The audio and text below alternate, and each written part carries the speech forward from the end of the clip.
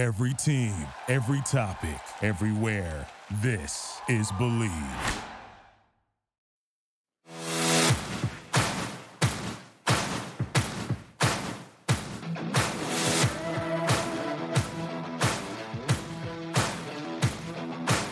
Welcome to Believe in the Ivy League, a look inside the ancient 8 teams in the Ivy League and their upcoming games with all of the stats, trends, and analysis that you want to hear. And now, here's your host, Tom Barton. All right, guys, welcome back to another episode of Believe in the Ivy League. I am Tom Barton, and what an awesome week we had in Ivy League football, Ivy League basketball as well. Some really good games. We will get into that. Looking ahead, we have the game this week. Yeah, everybody's focused on that. A lot of good college basketball games coming up as well. So we will get into everything. Guys, I'm Tom Barton from TomBartonSports.com. Go check me out over there. I am red hot at TomBartonSports.com, by the way. I do the Believe Best Bets podcast, and I am 8-1 overall for the last 5 weeks, giving out free plays overall. And this is just, look, I don't promote it often on this channel, but if you want to go check that out, I've also have not lost in the NFL in 5 weeks. So 5-0 in the NFL. So go check that out. Also go check me out on YouTube. It's Tom Barton Sports over on YouTube. And you guys can go check out all the other stuff that we do here for Believe as well. All right. Look, you want to get in touch with me? It's Tom Barton Sports over on Twitter. Let's go right into it. Let's start with a little football here. And we'll start. Harvard and Penn was a really good game that swung, I guess, the complexion of this league, right? The complexion of the conference. We all knew that Penn was in this fight. They did have one loss, but we knew that they were in the fight. We knew that what they needed, what Penn really needed, was Princeton to go down to Yale. And then they would have the one loss. They'd have a shot. It was all kind of staring at, okay, what can Penn do? Penn was at home against a Harvard team that had already had 2 losses in the Ivies, and they needed kind of a miracle to get back into this thing. Harvard has not been playing well. Their defense has just not been playing well. Their offense has been playing okay. And Harvard goes out and puts up 37 on Penn, a Penn defense that we have watched absolutely squash teams this year. A Penn defense that had given up, a couple more points than we thought after their great start over the course of the year. Over the course of the year, look, we're talking about a Penn defense that gave up 14, 0, 17, 28 to Georgetown, but they put up 59, 14 to Columbia, 13 to Yale, and then they put up 34 to Brown in a weird game, 21 to Cornell, and 37 to Harvard all of a sudden. But the more surprising thing is that the Harvard defense actually looks good finally. They held Penn to just 14 points. A Harvard defense really changing the complexion. They go into Franklin Field and they get the win here. You look at Dean having a huge day. We talk about the running game all the time, and 117 on the ground is nothing to scoff at, right? But Dean, 316, 29 and 38 for 4 touchdowns. They just lit it up in the air, and Harvard goes to 4-2 in the Ivies and sends Penn to 4-2 in the Ivies. Columbia Brown, that game goes into overtime. I told you, Columbia, a good little team here, and they were having a nice little season, and all of a sudden that nice little season turns into, whoa, wait a minute. No, this is a real player. 31-24 on the road. It takes overtime, but they get the win here for Columbia. 3 touchdowns from Bell. Look at the 226 and the 18-33. Not great, but he got it done when it needed to be done. I told you I worried about Cornell. I told you what Cornell could bring to the table. They beat up Dartmouth and just sent Dartmouth into, look, I don't want to pile on. Dartmouth's year is just miserable. I mean, it's just a miserable year. That's all you could say about it. They lose 17-13. Dartmouth is 1-5 in the Ivies, and Cornell gets to 2-4. And then the game of the week, everybody in the Ivies were staring at Yale and rooting for Yale, ironically, because you needed Yale to beat Princeton, who was undefeated. What a good game this was. This was a scoreless first, nothing battle of the defenses in a game where I think we thought that the offenses were really going to play well. In a game where this is an offensive-laden game, Princeton then gets on top at the half. It's 14-7. You go, okay, same old Princeton team. Here you go. Yale came out of the locker room, bam, 17-0 third quarter, and that's all that she wrote at that point. 6 more points for Princeton in the fourth, and that was it. 24-20, Yale wins. They go to 7-2 on the year, 5-1 in the Ivies. Princeton's now 8-1 on the year, 5-1 in the Ivies. You want to talk about good quarterback play? Look, Stenstrom looked good, 367 and 3 touchdowns, right? I mean, you go out there and you say, yeah, but Grooms, 20 carries, 152 and a touchdown, was able to put it away late. It's the adjustments that came at halftime that really mean everything here. And right now, Yale and Princeton, 5-1 in the Ivies, 5-1 in the Ivies, 4-2, 4-2 for Harvard and Penn coming up just short there. So we now fast forward to this week, right? And we fast forward to the week of weeks. Now, Brown's going to take on Dartmouth. It's a chance here for both of these teams are 1-5. It's a chance to kind of just, end your season with a good showing. I don't know how much more I could say about Dartmouth. They're supposed to win the league. They just look bad all year long. It's your last game. It's a home game. It's a senior game. Go out with a win. I think that they are the better team. I don't know emotionally or headspace-wise what they're even thinking. I don't even know. I mean, Brown is a dangerous team, I guess, right? Wilcox is a good player, but I expect Howard and Dartmouth to carry the day here. You then go to Cornell, Columbia. Like I said, Columbia's on a roll. Columbia at home. Columbia wants to end this thing with a nice 3-game winning streak at Harvard, at Brown, and now against Cornell. You almost can't let up now. Columbia's had a good year, 5-4. You don't want to finish 5-5, first of all. You don't want to do that. A 6-4 year and 3-4 in the Ivies is a good year, but Cornell is dangerous. We talk about Wang every week and how dangerous he is, and Wang is a good, dangerous quarterback, the dual threat guy. So again, I'm siding with the home team because I think that they have to, right? I think that they have to go there. Then we have Harvard, Yale, the game. And I didn't save this for last only because now all of a sudden there's a bigger game. But Harvard and Yale are here.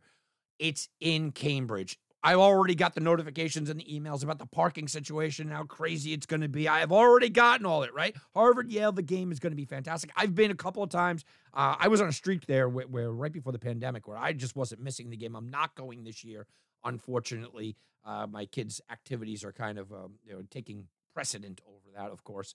So I'm not going this year. But look, I do see the allure, and it's good that both of these teams are good this year. In a scenario like this, can Harvard beat Yale and then, have Princeton lose as well and kind of everybody finishes 5-2? That would be sort of cool, I guess. I don't know. Look, I think Harvard's playing really well.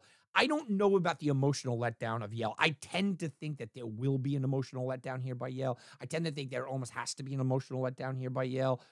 You go in, you come so close, to the championship, and I know it's the game, and that's the only thing that's keeping it. I know it's Harvard, and I know it's on the road. You got to think that favors Yale from a letdown standpoint. It's going to be a little bit. I mean, you're going up against an undefeated team in Princeton, and the way that you won last week, the way that you came out of that locker room in the second half, it's going to be a little bit, right? I mean, it's just got to be a little bit of a down, but it's Harvard. Yeah, I mean, how can you really let up in this game? So I think it's going to be a fantastic, fantastic game, a great watch for everybody. Then you have Penn, Princeton.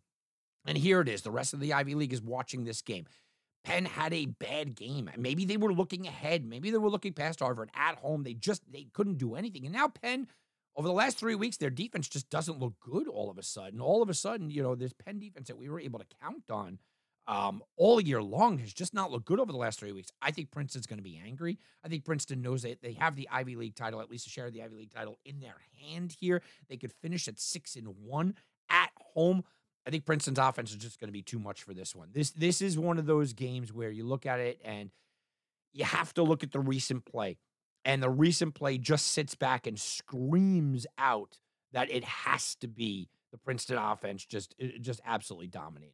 I mean, that's what it just almost has to be that way.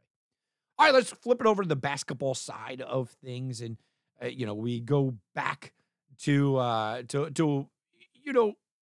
we're in the beginning stages, I guess, of the year, right? And we're in the beginning stages of what we're all looking at. And it's hard to kind of take a lot away from some of these games, but some of them there are. Look, Cornell beating SUNY Deli last week. UMass just destroying Columbia in a game that I knew. Look, UMass is a good team this year. UMass is going to battle with Vermont for that title, and this was just a bad spot for Columbia. Colgate over Brown. Ivy League's had a tough Thursday going into Friday. Louisiana beat Harvard. Okay, I'm not going to get too mad about that. Bryant's another good team. Bryant's a good team beating up on Dartmouth. Missouri beat Penn. Nobody expected Penn to win that game. They played well, though. Navy beating Princeton hurts, and Princeton not looking good out of the gates. And then Yale beat Eastern Washington. Okay. Going into Saturday, Dartmouth beating up Massachusetts College by 50-something points, 55 points. Harvard then beat up on Elon. That's a good game because they scored 92.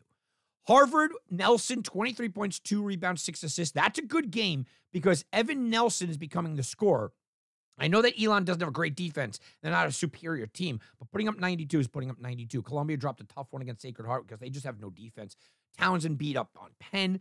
Loyola Maryland beat up on Brown, and Yale continues to move on and got a 29-point win against Mississippi Valley State. Against Mississippi Valley State, who cares, right? It doesn't really matter. But Noling, 20 points, 5 rebounds, 2 assists, and Yale put up 80. And Yale starting to kind of cruise here a little bit, and Yale starting to look good. Princeton beats up, by the way, Princeton was a 3-point favorite on the road against UMBC, and I think we all saw that Princeton was a better team. Not only did they won by 30 on the road. This is a really good game for Princeton.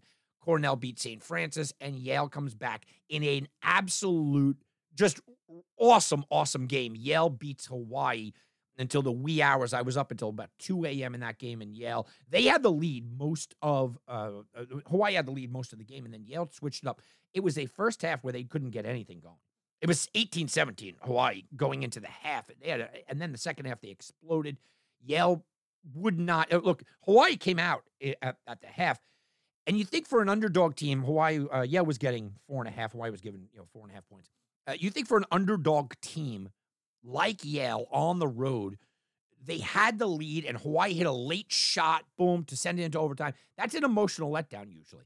Then Hawaii comes out, they hit a 3 immediately, another 2, they were up 5 points in overtime, and you're going, okay, it's over. Yale, good game, but it's over.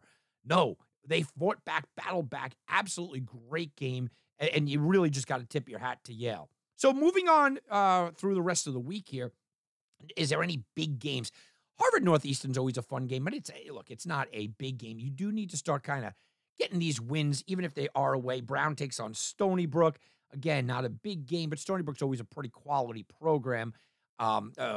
Columbia takes on a tough Maine team. Maine went in against Boston College as a 20.5-point underdog and won the game outright. So don't overlook this Maine team here. Cornell, Ithaca. Penn takes on West Virginia in a game that, look, you can't expect a win there. Going into Saturday, Princeton takes on Marist.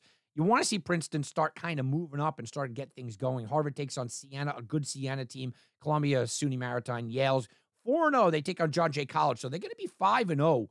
More than likely, the next time that we talk, it looks like Yale's going to be 5-0, and Yale is kind of starting to stand out as the class of this conference, which I think a lot of people kind of assumed. It's very, very early, but that's what it's looking like right now. All right, guys, that's going to do it for me. Enjoy the week. Enjoy the college football week. It's going to be the last one. Then we're going to turn it over to really all basketball talk all the time on this show.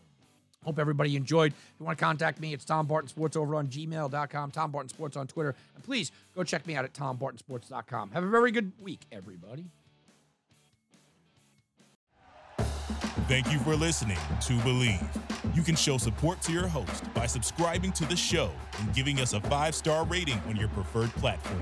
Check us out at Believe.com and search for BLEAV on YouTube.